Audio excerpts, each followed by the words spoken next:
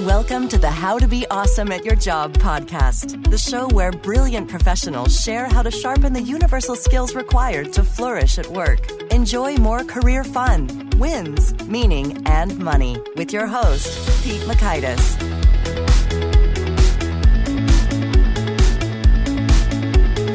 Hello, and thanks so much for joining us here for episode 160 with Paul Ciarto. Paul brings his martial arts discipline and wisdom to bear when it comes to sizing up some big picture strategic challenges. So you're going to learn 1, how to assess root problems quickly. 2, why identifying current facts is more accurate than merely relying on history. And 3, the deep down source of tremendous confidence. So if you'd like to check out the show notes or the transcript or the links to items that we reference here, you'll find that over at awesomeatyourjob.com/ep160. And I hope you'll check out some of our other cool resources while you're over at awesomeatyourjob.com, from the Gold Nugget email list where we take the notes for you. You wish you could take pen to paper, but you're running, driving, no can do. We can do, and we'll send it right to your inbox with the prescriptive wisdom the guests share in an email you can read in under 2 minutes. Each morning a guest appears, or the 10 Days to Winning at Work email course about slashing waste out of your work week and having more free time to do cool strategic thinking like Paul's talking about, or just to get home a little early. So check those out at awesomeatyourjob.com. And if you will forget, it's all good. Just text NUG, N-U-G, to 444999. You can also sign up that way. Here's Paul's story. Paul Ciarto is a renowned business transformation expert. He's currently the CEO of Campana and Shot, Inc., controlling all operations throughout the United States. He holds numerous degrees and certifications, including an MBA from Oxford. He's also a lecturer at Rutgers University Continuing Education and the Wharton School, a member of the advisory board for Argus Soft and Delcon Construction, and a practicing martial artist. Wacha. He also teaches Krav Maga and tactical training as the combat CEO at his VMMA franchise locations. Here's Paul. Paul, thanks so much for joining us here on the How to Be Awesome at Your Job podcast. Great. Thank you so much for having me, Pete. Well, you have a really interesting background story. You mentioned that you could have very easily ended up living a life of crime. What's the story there? I grew up in Union, New Jersey, kind of like in the Union County area. So Union, New Jersey, Irvington, the bad spots of New Jersey. So, and my dad, he was an entrepreneur himself, but he was also a very abusive, hard to live with alcoholic and drug user who pretty much, we lived a life of chaos, trying to more or less survive on a personal note. And, when I was a kid, we moved like 26 times by the time I was 17, just due to the craziness of living with my dad. And when I was younger, you see what your family does, you see what your dad does, you look up to certain things, even though they're, whether they're right or wrong, you think it's something you should be doing, getting into. And not that I got into the drugs and alcohol side, but, he did some crazy things when I was a kid, and, you thought it was okay. And that's where I found myself. So in the middle of Irvington, Union County, doing bad things as a kid. So, and I remember when I was 16, 17, I got into a lot of trouble with fights on the streets. I was probably kind of a bully back then. And you wind up in front of a judge. Next thing you know, the judge says, "Hey, you're joining the military, right?" And at the time, I didn't really understand what he was talking about. And next thing you know, I was in the U.S. Navy at the age of 17. So I could have really went down that path of a life of crazy crime with drugs, alcohol, theft, violence. But somehow, some way, some judge more or less saved my life. So I had to go into the military, and that pretty much changed my outlook on life. Oh, that's fantastic. And so glad to hear it that you're on the good side here. And so what happened in the Navy that turned it around? So, I'm coming from a life of lack of control, lack of parental discipline. And I remember the first day I got into boot camp, and it was, let's just say it's a whole lot of hurry up and wait. And if you don't do what they tell you to do, it's a hell of a beating that you could never expect. It's not a physical beating. It's more of a mental beating, to where it's they put you through such physical activity, mental stress, to where you learn really quickly that, they don't take crap. You do what you need to do. And there's a reason for every single thing you do. And I'd say the first day, you try to more or less revolt a little bit. You try to test the waters, and they straightened me out really quickly. So I remember it was, I didn't want to do something. Next thing you know, I'm standing in front of a division of 180 people doing push-ups for 2 hours. That makes you listen very quickly. So, and from that point on in the military, everything that they had us doing had a benefit. There was a strategic path for everything you did, from cleaning the floor to learning how to work on satellite communication systems. There was always a purpose. And if you followed the guidance that they gave you, it turned out to be a tremendous benefit to not only the team, but to yourself. I'd say that's what really turned me around, is I started to look at things from a broader perspective beyond, hey, what can I do with this today, but what can I do with that tomorrow? How does it benefit my life? How does it benefit the lives around me? How does it build a team atmosphere? And for 8 years, I learned that philosophy really well. Oh, that's so good. And I think we're also going to hear a little bit about some of your martial arts discipline entering the picture to add to that. And so maybe you could help frame things for us. So your firm, you've had some quite impressive results in terms of boosting revenue by 300% and bottom line growth by 600% in 1 year. So that's intriguing.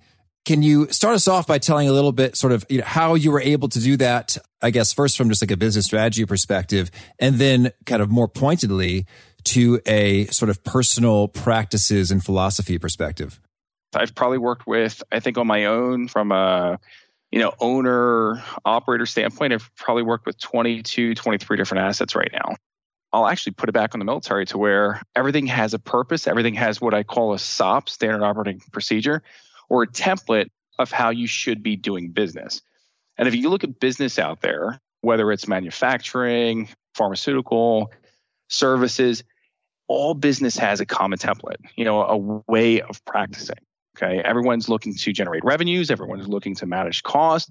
Everyone's looking to boost their bottom line. So when it comes to, operating a new business, such as the one with my recent endeavor, I came into the organization and the first thing I'm looking at is focusing on really people, processes, the technical infrastructures to support the people and the processes, and what are the models to generate revenues, cost efficiencies, and so on.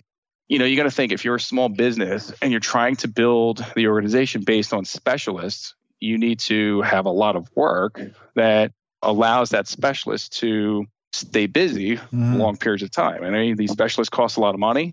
And if you don't have a contract, long-term contract, they're going to be, doing a single job based on whatever specialty they have. And then you need multiple people to support the client.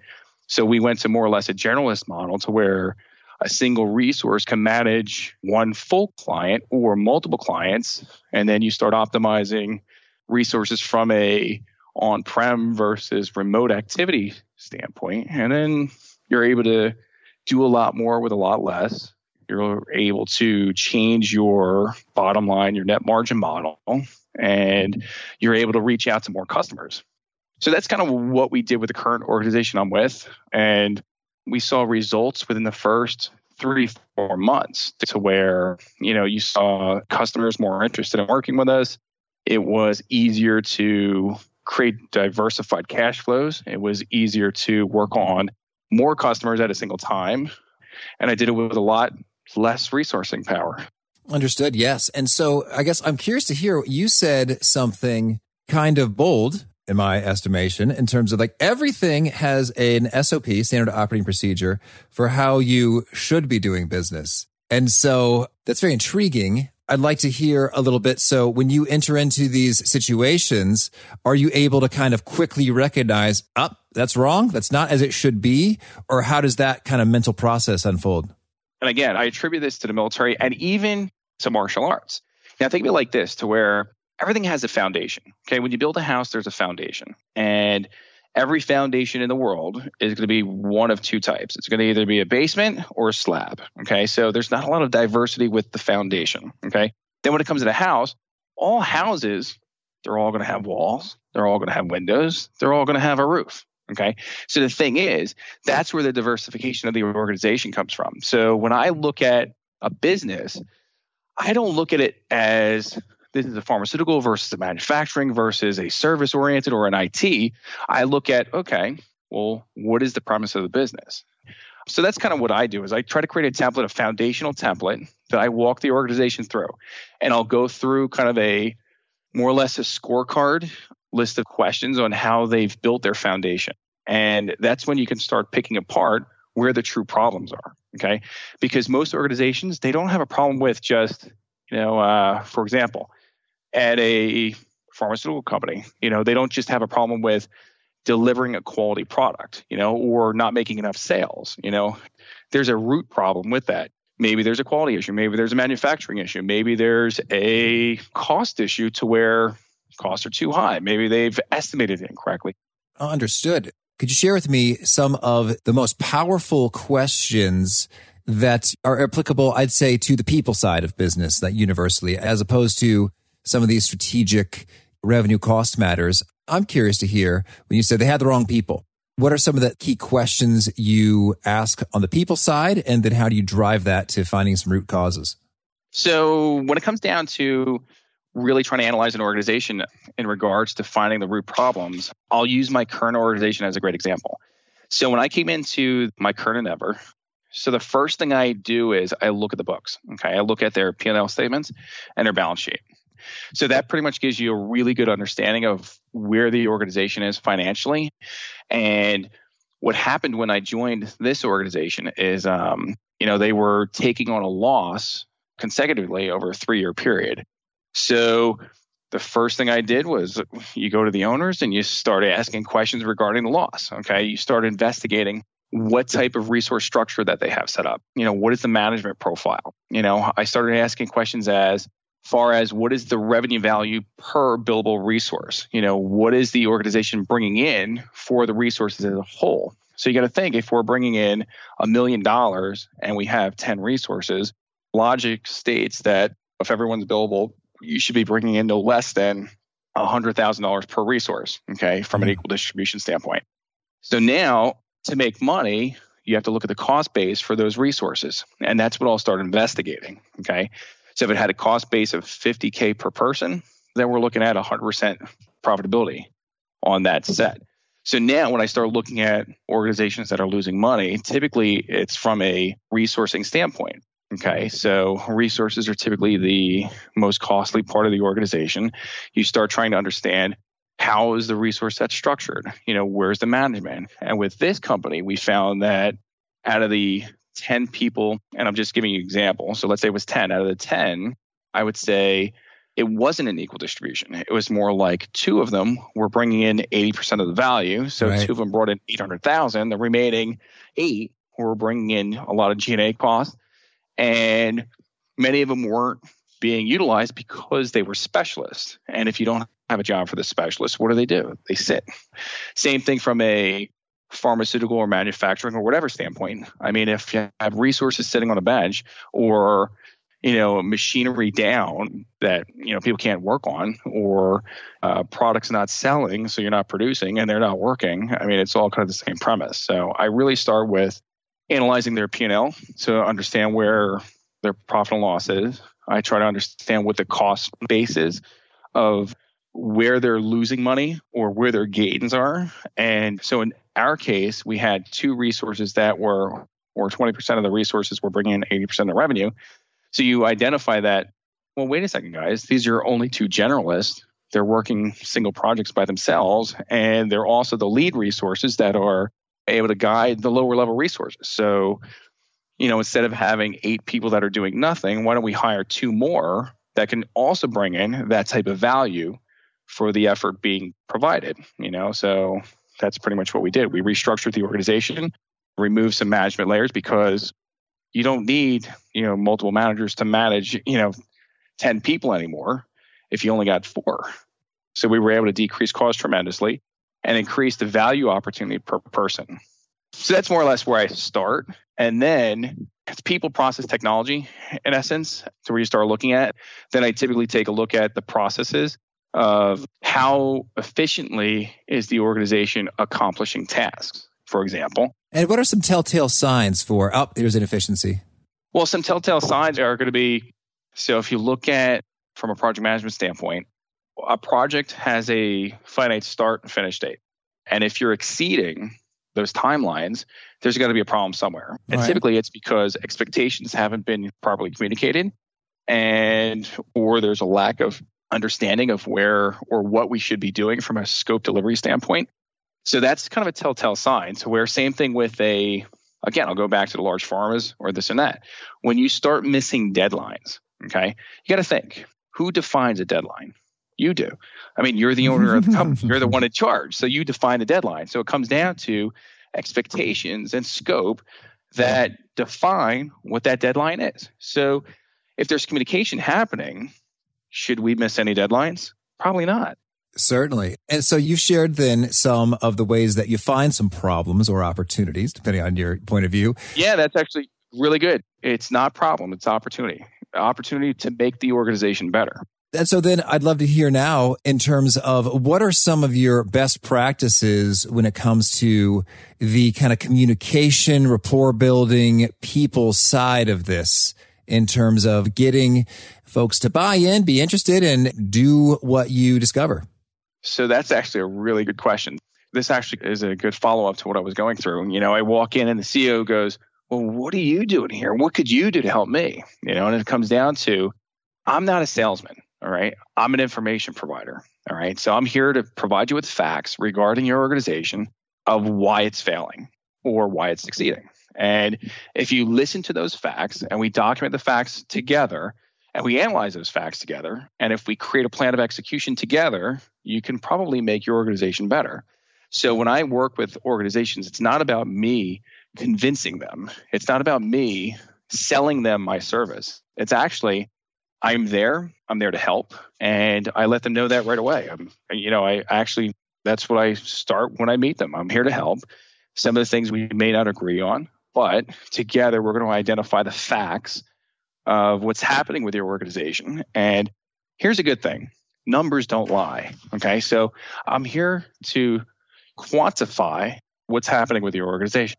I'm not here to be quantitative. I'm not here to say you're doing well or you're doing badly. I'm here to say, well, here's what the numbers say. And based on your goals for the organization, if you want to have a bottom line margin of 3% and you're at 1%, we're not hitting that goal. So whether it's good or bad, let's identify, here's the fact. Now let's identify what's affecting the fact. Okay. I was working with a large, it's called an EPC customer. So they do construction management for huge companies. Okay. And we were analyzing why their bottom line was only 2%. And when I'm working with the C-levels and the executives and so on, they sit back and they say, well, this is what it is. It's always been this way. And I said, well, what could we do? Let's analyze, let's take a look at this, because history isn't always right. Okay. Just because it's always been 2% doesn't mean it's right. Let's take a look at the organization holistically, because if you're working with a $10 billion company or a $20 billion company, a 0.5% increase in the bottom line, that's a considerable amount of money, So when you start speaking like that, hey, it can't hurt to review. It can't hurt to analyze the organization or try to identify the facts, and then once you do, people's eyes start to open. They sit back and they say, wow, I didn't realize I was paying this much money for an ERP system like Oracle. And this is the value it was providing me, which wasn't much, or, I thought it would be providing me more value or more efficiencies within the organization. And if you can make recommendations that make sense, that could, decrease operative cost, increase efficiencies that affect that bottom line by fractions of a percentage on large multi-billion-dollar companies, those are big numbers. So for me, it's less about convincing, and it's more about providing them facts on where their organization is and working together as a team, back to that military driver, of how to make it better. And so when you share these facts, I'm curious, do you encounter some defensiveness, some folks who they feel like you're attacking them or saying they're incompetent or not good at their jobs because you're highlighting the problem/opportunity that the facts share and they're responsible for it? So here's an interesting thing about people is that especially when you get into the C-levels, executive level management, what's the problem with people? Okay, we're all too focused on, what's that word? It's called pride. Okay, we're all too focused on being wrong, not being right enough, having our pride tampered with. The fact is, even the best CEOs in the world, even the best, entrepreneurs in the world, we all make mistakes. We don't see all the details at all times. And it comes down to, one, ensuring you have a good team, and that team is both internally facing plus external resources like guys like myself that can come in and see things from a different or broader perspective or a more focused perspective that reveal facts. And do I get people that, they turn around and they get very upset, they attack you, they say, this is impossible. How can this be? I'm the CEO. This is the fact is, I'm there for a reason. And if you were doing the job that was expected of you, or if you had the ability to see certain things, you wouldn't need them, and you wouldn't need certain people on your team. So let's say I'm there for an 8-hour session. The first session is what I like to call the informative posturing session, to where I explain what I do. They explain how great they are. I reveal a few facts. They explain how great they are. I explain a little bit more about what we can do with those facts. Then they start realizing, well, wait a second. He's not here to hurt me. And the fact is, if they accept the visibility that's provided regarding their organizations, I'm not the one that looks good. They're the ones that look good. My job is to make them look better. Okay. So that's typically how it works. First hour, you're going back and forth a little bit here and there, trying to learn each other, trying to understand that, hey, I'm here to help. And if you allow me to help you, you're going to look great. So I'm here to make you a better operator. You said a point about if they're transparent, then it works out all right. Oh, transparent about me providing information and them accepting the information. Actually, I haven't had an issue in a long time. So the resources that I deal with, you'll always have that initial confrontation, the headbutting a little bit in the beginning. And it's not because I'm there to prove myself. They're there to more or less prove that they're not wrong, that they're not making mistakes, that they're being a great operator. And when it comes down to me revealing facts, and then you want them to be as transparent as possible about how their organization is operating. So it's a foundation of trust also. So when they realize that I'm not there to hurt them, they start opening up and they start revealing certain qualities about the organization that are good, bad, that could be improved, some areas that are great, and that's when you start working as a team to rebuild that engine. Excellent. Thank you. Well, Paul, tell me, is there anything else you want to make sure we mention before we shift gears and hear about some of your favorite things real quick? No, I think when it comes to being in business, it comes down to just having confidence in your ability. And if you know there's a problem, state the facts and stick with it and realize that you're on a team to make the organization better. Okay. Thank you. Well, now can you share with us a favorite quote, something you find inspiring? That's actually funny. I'll give you a story. I would always hear these quotes, and my wife, I would turn to my wife and I would say to her, I was like, hey, Cheryl, what the hell does that mean? And she would always go into the details of what it meant and so on. And ever since then, I never really got into the quotes, but there is one by I don't know if you know him. There was a movie made after him, the 13 Hours from Benghazi. All right. I can't even think of his name right now, but he has a great quote called "Embrace the suck."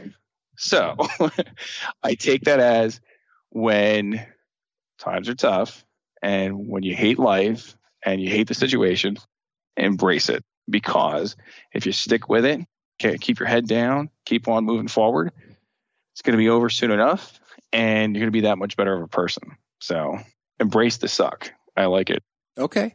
And how about a favorite tool, whether it's a product or service or an app or software, something that helps you be awesome at your job?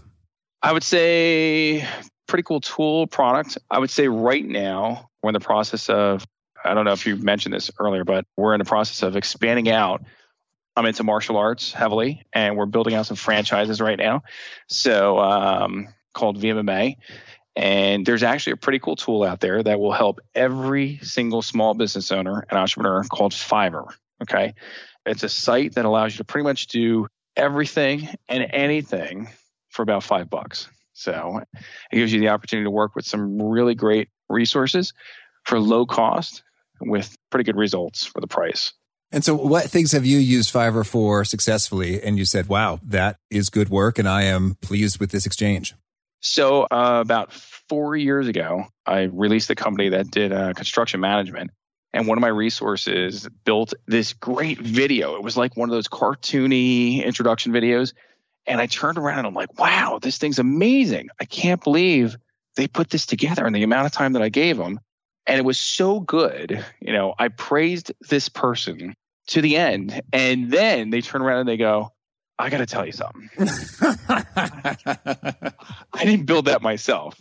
I actually had some help. And I go, what are you talking about help? Who paid for this? And they said they did. And I'm like, oh my God, I can't let them bear the cost of this video. This is insane. You know, this probably cost thousands upon thousands of dollars.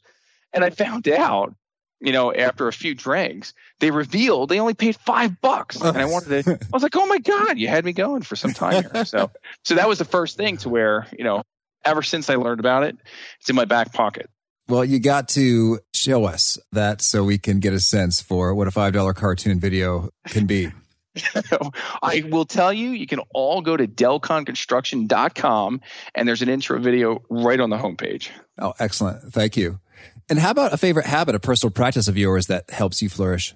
Oh, so this is where we get into the martial arts. So I would say I wouldn't say I'm a professional fighter, but I could fight pretty well. But I would say that I am a professional martial artist and I've been doing this for years. And martial arts to me is all about more or less synchronizing the mind and body to prepare you for the next challenge. So you got to think military. Even before the military, I did martial arts when I was a kid, and that helped a lot from a, you kind of have to get into that Zen moment before taking on a huge challenge. And one of the struggles I see with a lot of people out there is that they do not prepare their mind and body together before they take on that challenge. So I'd say that is the greatest hobby that I have is pretty much on a daily basis. I go out to one of my gyms. I probably work out for an hour to 2 hours doing different types of martial arts. And that helps me prepare for the next day. So calms my mind, exhausts my body, allows me to go to sleep restfully and wake up energized and ready to kick some more butt. Oh, that's great. And tell me, is there a particular nugget or articulation of some of your message or wisdom you share that tends to really resonate with people, getting them nodding their heads and taking notes, etc.? Well, it's we've only had so much time together, and it comes down to for me, I'm all about the never give up attitude. And no matter how hard life is, could be worse. And life is what you make of it. So I actually have a lot of mentees, whether it's at a top university or, one of the local neighbors. It's just about digging in deep and bringing out the best of you on a daily basis. Okay. Thank you. And if folks want to learn more or get in touch, where would you point them? I would tell them to go out to my website, paulsciarto.com, PaulSciarto.com. They can reach me there or through any one of my many entrepreneurial activities, or take a look on LinkedIn, and same thing, Paul Sciarto on LinkedIn. Okay. And do you have a final challenge, a call to action for those seeking to be awesome at their jobs? Every day I hear the challenges of life and running a business, running a household, dealing with kids. And I would challenge everyone to, instead of looking at the negative side, looking at the challenges of life, focus on what this headache can do for you, what it can build for you, how it can prepare you for the next headache. And after working with those headaches and really analyzing them, you start building a template for life. And you start realizing that there is no challenge too big. There's no obstacle you cannot overcome if you apply the basic template of life and business. All right. Well, Paul, thank you. This has been a lot of fun. I wish you lots of luck and keep on rocking out, breaking many boards at once and doing what you do. Great. Well, thank you so much for having me, Pete. Well, that's fun with Paul's perspective. It's some kind of high-level strategic stuff, but I think it's absolutely useful to know, even if you find yourself in the early part of a career, if that's where you happen to be, just so you sort of know what are the executives and CEOs thinking about and thinking like, and what are some templates or language pieces you can use to make your points persuasively. I dug that part about the facts, and that's where the confidence and persuasion comes from. And it's kind of hard to argue with the fact being the fact. So no matter what your stature, you can be persuasive in that way. So again, if you would like to check out the show notes or the transcript or the links to items that we referenced here, including that Fiverr and sample video piece, that's over at awesomeatyourjob.com/ep160. And I hope you'll push subscribe if you have not already, so you'll catch folks like our next guest. Well, next, it's Memorial Day. I've got a quick reflection on a lesson I seem to forget a number of times and remember. And after that, we've got Patrick McGinnis, who's talking about being a 10% entrepreneur. I know some listeners are interested in maybe going their own way, and he's got a great view on how that can be done in a prudent way that will also enrich your current job role, career stuff. So I hope to catch you there, and peace. Thanks for joining us for today's episode. To get the most out of this conversation, visit awesomeatyourjob.com to find today's show notes, transcript, and infographic summary cheat sheet. For more entertaining professional skill sharpening, be sure to subscribe to catch the next episode of How to Be Awesome at Your Job.